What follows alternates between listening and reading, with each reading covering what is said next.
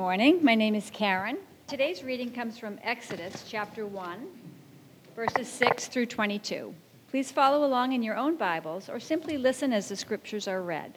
Again, that's Exodus chapter 1, starting with verse 6.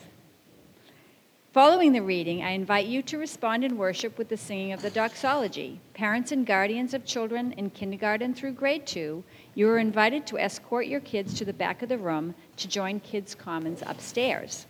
If you are able, we invite you to stand for the reading of God's Word.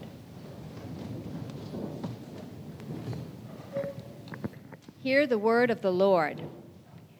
In time, Joseph and all of his brothers died, ending that entire generation. But their descendants, the Israelites, had many children and grandchildren. In fact, they multiplied so greatly that they became extremely powerful and filled the land. Eventually, a new king came to power in Egypt who knew nothing about Joseph or what he had done. He said to his people, "Look, the people of Israel now outnumber us and are stronger than we are. We must make a plan to keep them from growing even more. If we don't, and if war breaks out, they will join our enemies and fight against us. Then they will escape from the country." So the Egyptians made the Israelites their slaves.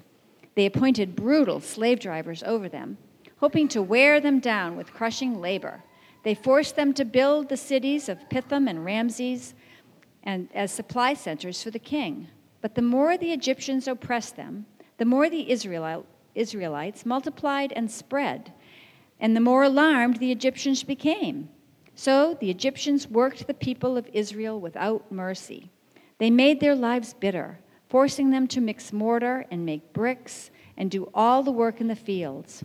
They were ruthless in all of their demands.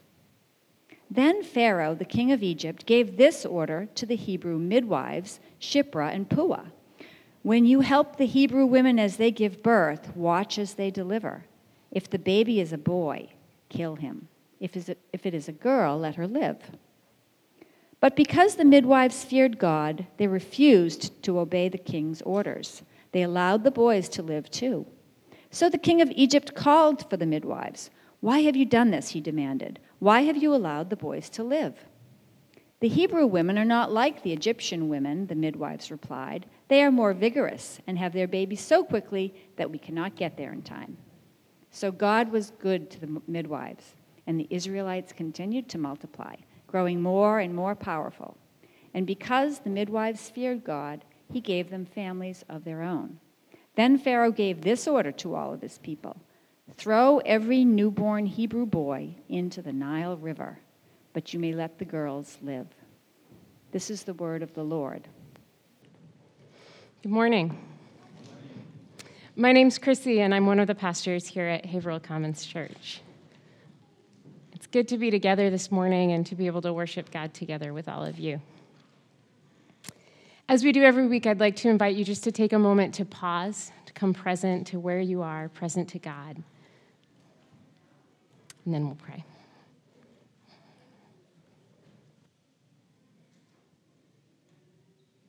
Father, we thank you for this morning. We thank you for the gift of being together. We thank you for the ways that you have invited us here, invited us into your community, invited us to be with you. We ask this morning that you would help us to hear the things that you would have for us, to listen to the ways that you are speaking to us, that you would help us to keep what is good and leave what is not, that we would be aware of you with us this morning. We thank you for your goodness and for your grace to us. We pray these things in your name. Amen. In the fall of 2017, a movement swept through social media. It started with a tweet from the actress Alyssa Milano with the hashtag #MeToo. It was intended to raise awareness about the all too prevalent issues of sexual harassment and abuse against women in workplaces. While Milano's use of the phrase launched it as a social media movement, the phrase itself originated a decade earlier with the community activist Tarana Burke, a way to express solidarity with other women who had experienced sexual violence. As the movement grew, it also came to encompass the mistreatment of women in other arenas of life, not just in the workplace. Now, the response to Milano's tweet was overwhelming in so many ways. Thousands of women quickly followed suit, telling stories, demanding change, better accountability, and more equitable systems and structures to stop the aggression against women. According to the Pew Research Center, within the first year, #MeToo was used more than 19 million times. There was a painful cry, aching to be heard. Shortly on the heels of #MeToo, there was another hashtag, #ChurchToo, because this painful cry was heard in some churches also. And sometimes in the church, it's just as hard, if not harder, to talk about this mistreatment of women. As Me Too and #ChurchToo filled my social media feed that fall, I felt something stirring up in me, a growing conviction to speak up and support the women who had shared their stories. More than once, I pulled up a Facebook post and started typing. I wrote a few sentences and then typed the hashtag #MeToo, #ChurchToo, and then I deleted them. Typed them again, and deleted them again. Because as strong as the outcry of those movements was, the opposition was equally so. Among some Christian circles, Me Too and #ChurchToo were strongly denounced, painted as an attack against family values and a way of throwing mud at the church, another stone thrown by the world in the culture wars, another attack on the church. Me Too and #ChurchToo were seen by some as bad words, something good Christians should oppose, not join. Definitely not something we talk about in church.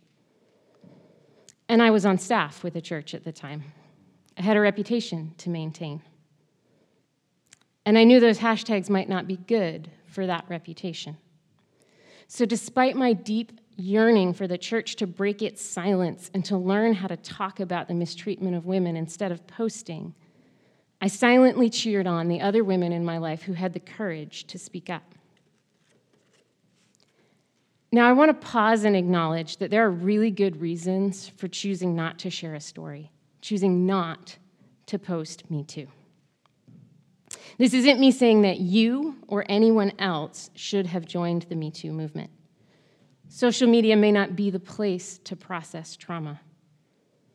And part of owning our story is choosing when and where and how and whether to share it. But if I'm being honest, I know the real reason that I deleted those posts. I was comfortable telling my story, but I was afraid of being affiliated with the Me Too movement. Afraid a Me Too post didn't fit with the image of myself I had given my church community. I was afraid of what I might lose if I hit that post button. What about you? Have you ever felt that stirring before? That deep in your gut knowing you should do something feeling? But then you just sat down, froze up, walked away. Why do we do that? Why do we know, deep gut level know, that something is wrong, and still we turn away? Watch as others get mistreated, get pushed aside, or taken advantage of, and choose to look the other way. This fall, we're preaching through a series called Jubilee, recalibrating for the common good, and we're looking at the ways that God's people have courageously and creatively leveraged their privilege to transform economic, social, religious, and political systems to bring about the common good. And we're exploring the ways that we can do the same.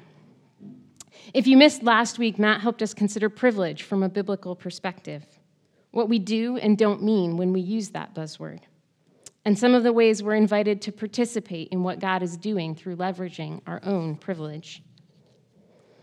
This morning, as we come to the story of Exodus 1, I hope we can slow down long enough to wrestle with this question of why we ignore evil.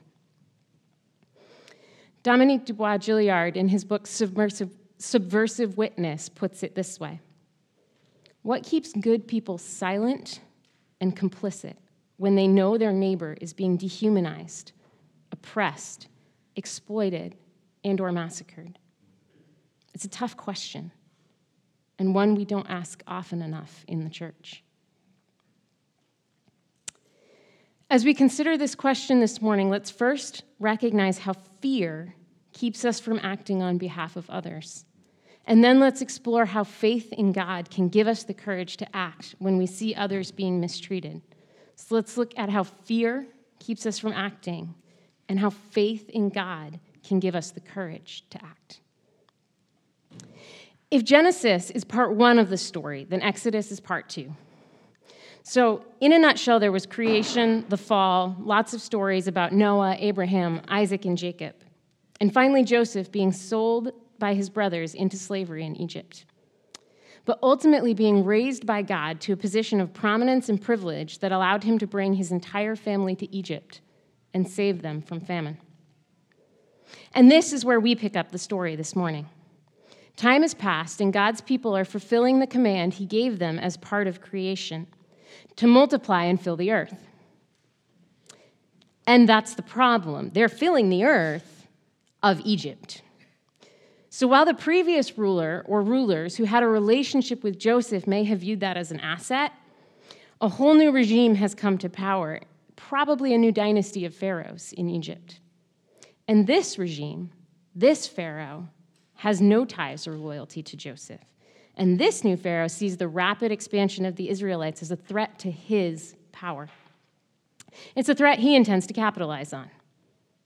So Pharaoh begins Plan A, a propaganda campaign which starts by creating an us and them division between the Israelites and the Egyptians, and ends with leveraging that division to enslave the whole people group. Pharaoh tells the Egyptians, look, this people of Israel now outnumber us and are stronger than we are. There's the us and them of step one. Egyptians, you're part of the in-group. Don't be like those people over there, those Hebrews. And then Pharaoh says, we must make a plan to keep them from growing even more. If we don't, and if war breaks out, they will join our enemies and fight against us. Then they will escape from the country. Step two, fear. Make us, the Egyptians, afraid of them, the Hebrews. Because when we're afraid of them, we're so much more willing to dehumanize them, to objectify them, and forget that they're also people created in the image of God, to let fear drive us to otherwise unthinkable actions, like making the whole nation of Israel into slaves. And if that were all, it would be more than enough that it should have prompted an outcry. Surely at least a few Egyptians disagreed with Pharaoh's evaluation that the Israelites were dangerous and not to be trusted. But nowhere in the text do we see that anyone raised an alarm, stood up for the Israelites, or challenged Pharaoh. And as is typically the case, once evil gets started, it rarely stops on its own. Enslaving the Israelites doesn't work out quite the way that Pharaoh planned it. The Israelites keep growing despite their slavery, and as the numbers grow, so too does the Egyptians' fear of them. In Operation Stop Israelite Expansion, it's Israelites 1, Pharaoh 0. So Pharaoh moves to Plan B. Force some Hebrew midwives to help him keep Israel under control. He orders the midwives, Shiphrah and Puah, to kill any baby boys they help deliver, but the girls they can let live. Now, for the first time in this story, someone stands up to Pharaoh. But it's not his nobles or officials or others with power like his. It's some women from an oppressed minority group, 2 Hebrew midwives. And flat out, these midwives just ignore Pharaoh's direct order. They let the boys live. Now, we have to assume that they weren't ignorant. They knew what this could cost them. Generally, you don't defy Pharaoh and get away with it. He's a ruthless dictator. So why would these midwives put their lives on the line by defying Pharaoh? We find the answer in 5 really important words that I want to make sure we hear this morning. Because the midwives feared God. Because the midwives feared God. Now, it's easy to shoot right by this verse to get to the next event in the story. But I think everything about the way these women acted hinges on 2 words: feared God. When we see this phrase, fear of the Lord, in the Old Testament, it's not just, oh, I'm terrified, run and hide. Fear of the Lord also carries a deep sense of awe and reverence, of trusting in the Lord, as well as a sense of the need to submit to God because of how great and good God is. If you're a C.S. Lewis lover like me, there is a moment from The Lion, the Witch, and the Wardrobe that illustrates this so well. It's when the Pevensey children first hear about the great lion, Aslan, and Mrs. Beaver tells them, if there's anyone who can appear before Aslan without their knees knocking, they're either braver than most or else just silly. So Lucy, the youngest, asks, then he isn't safe? To which Mr. Beaver replies, who said anything about safe? Of course he isn't safe, but he's good. He's the king, I tell you. I think fear of the Lord is a lot like that. Knees knocking, but also good. It's a deep-seated faith and reverence for God, the kind of faith that drives people to action. And this is exactly the kind of deep-seated faith that we see from the midwives, Shiphrah and Puah. They refuse to obey the most powerful ruler in the land because they have a deeper reverence for God than they do for Pharaoh.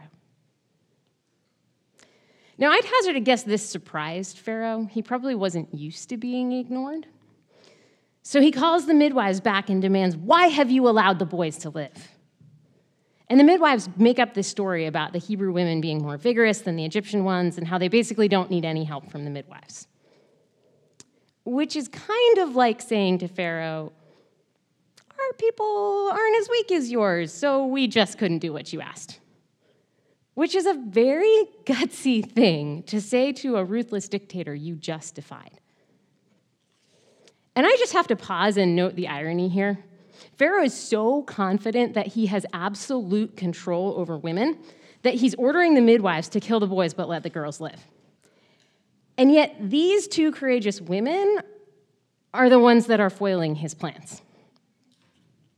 So Pharaoh's plan B doesn't work out quite the way he planned it either. Despite his best efforts, the Israelites continue to fulfill the command that God gave them at creation, and they continue to multiply, growing more and more powerful.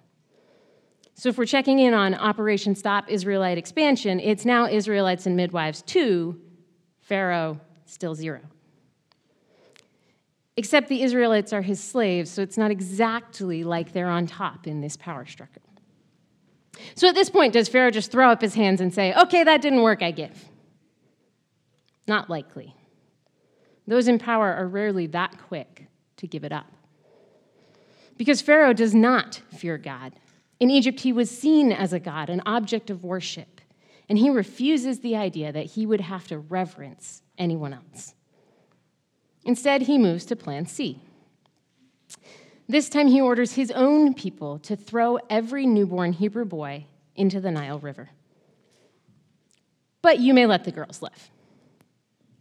Let the girls live? When is this dude going to learn it's the girls and the women that are standing up to him? But this is how the abuse of power often goes, isn't it? One thing leads to the next, which leads to the next, which leads to the next.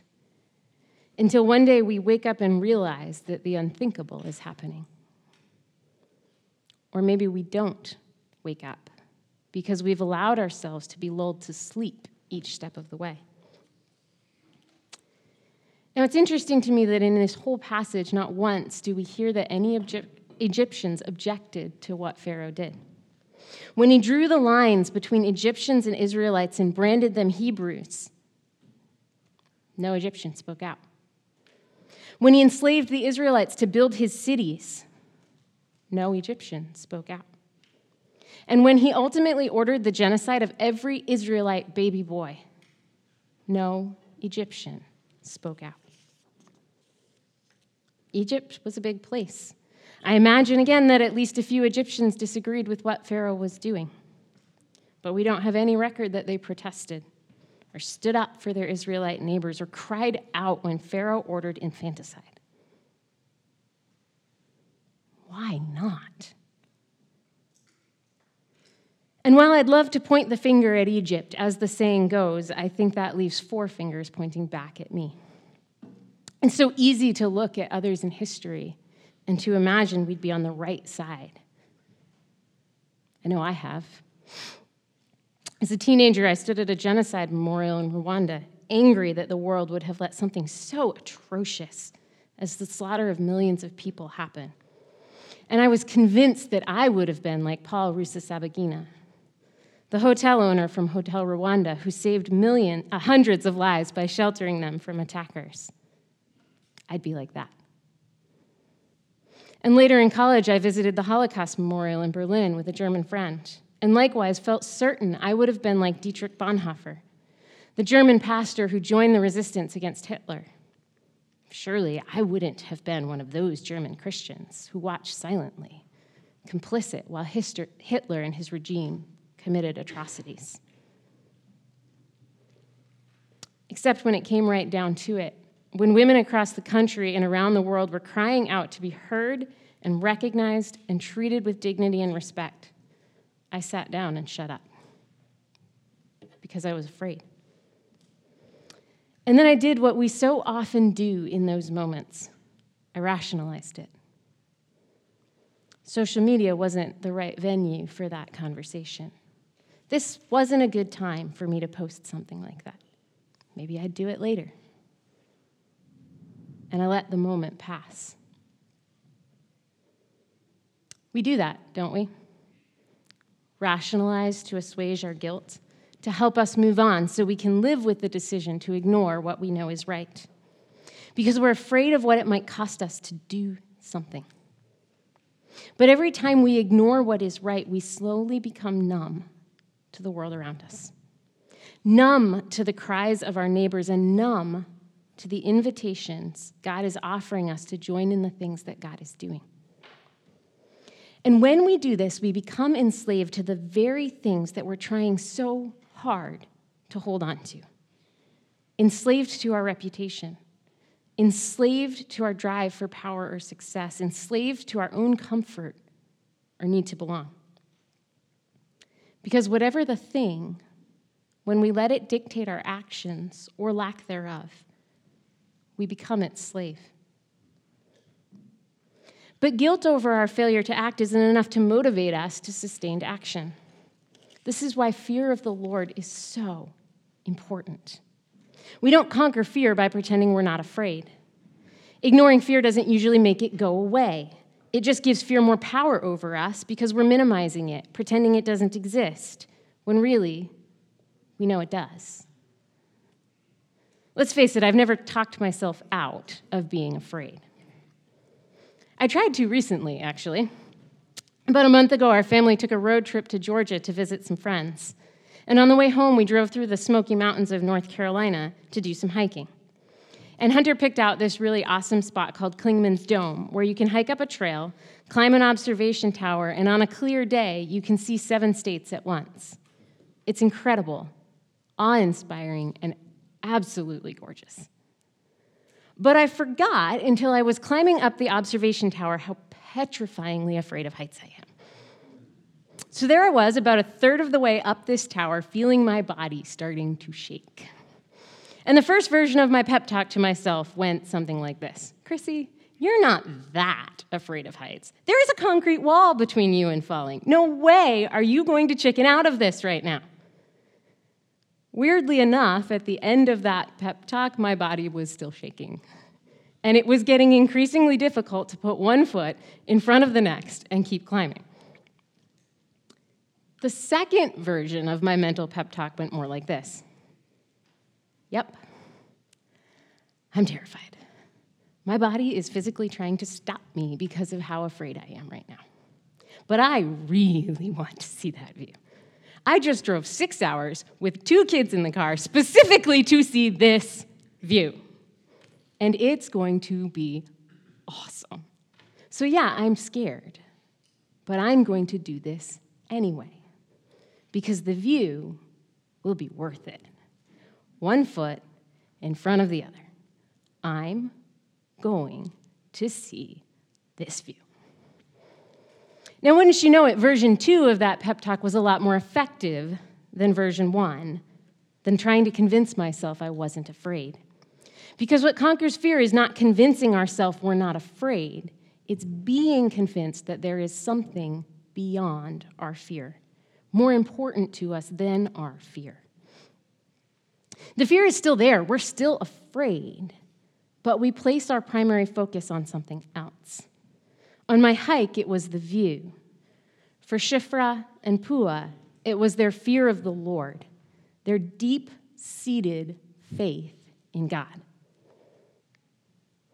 I think there's a reason I didn't post Me Too in 2017, but this morning I'm able to admit that.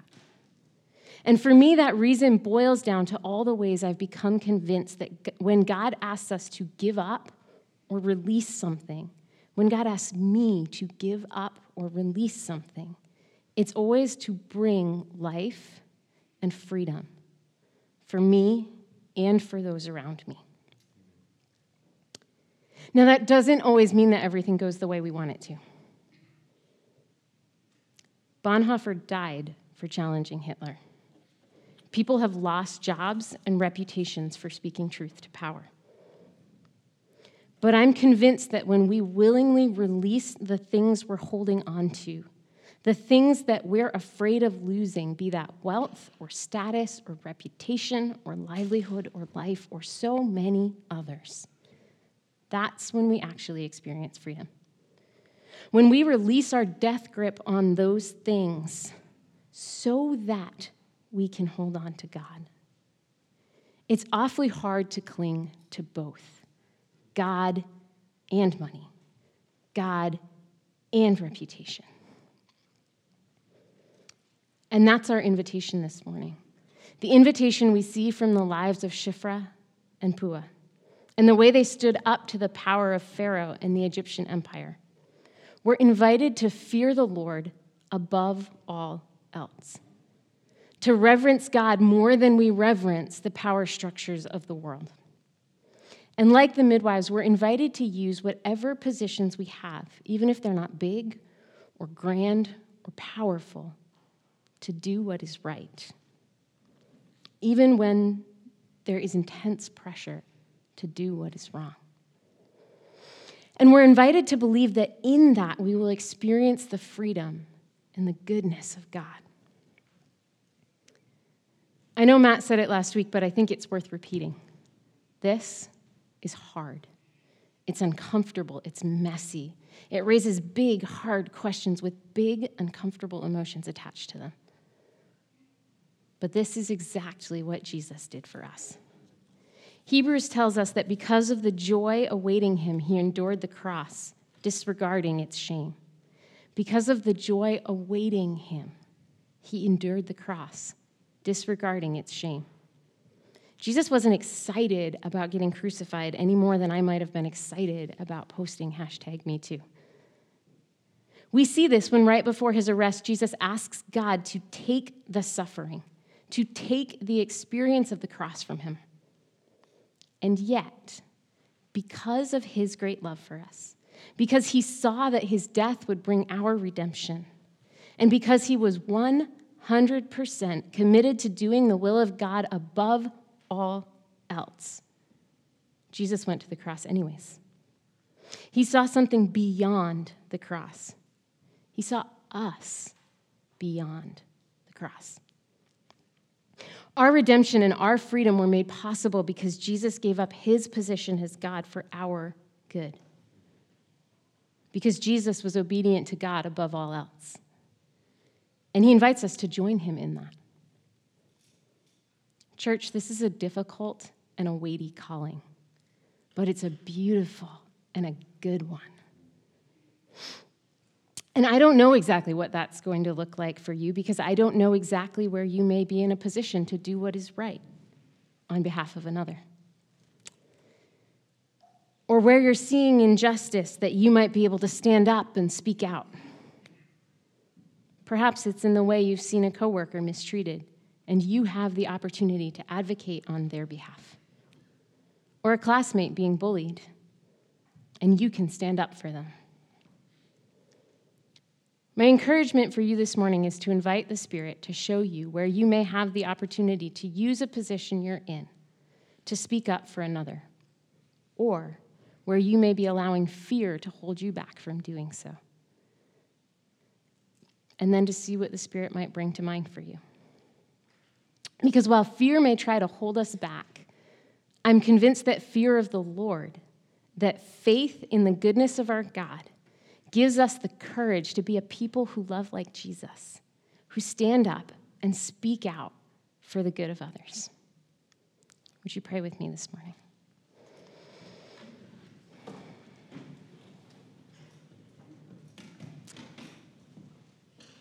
Father, we thank you that you never ask us to go where you have not already gone.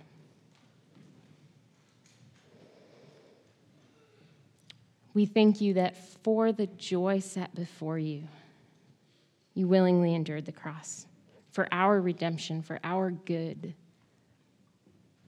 that we could be made whole with you. We ask this morning that you would meet us in the places that we are at, and that you would give us the courage to follow you in this.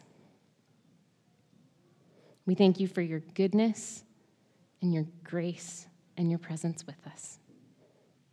In your name we pray. Amen.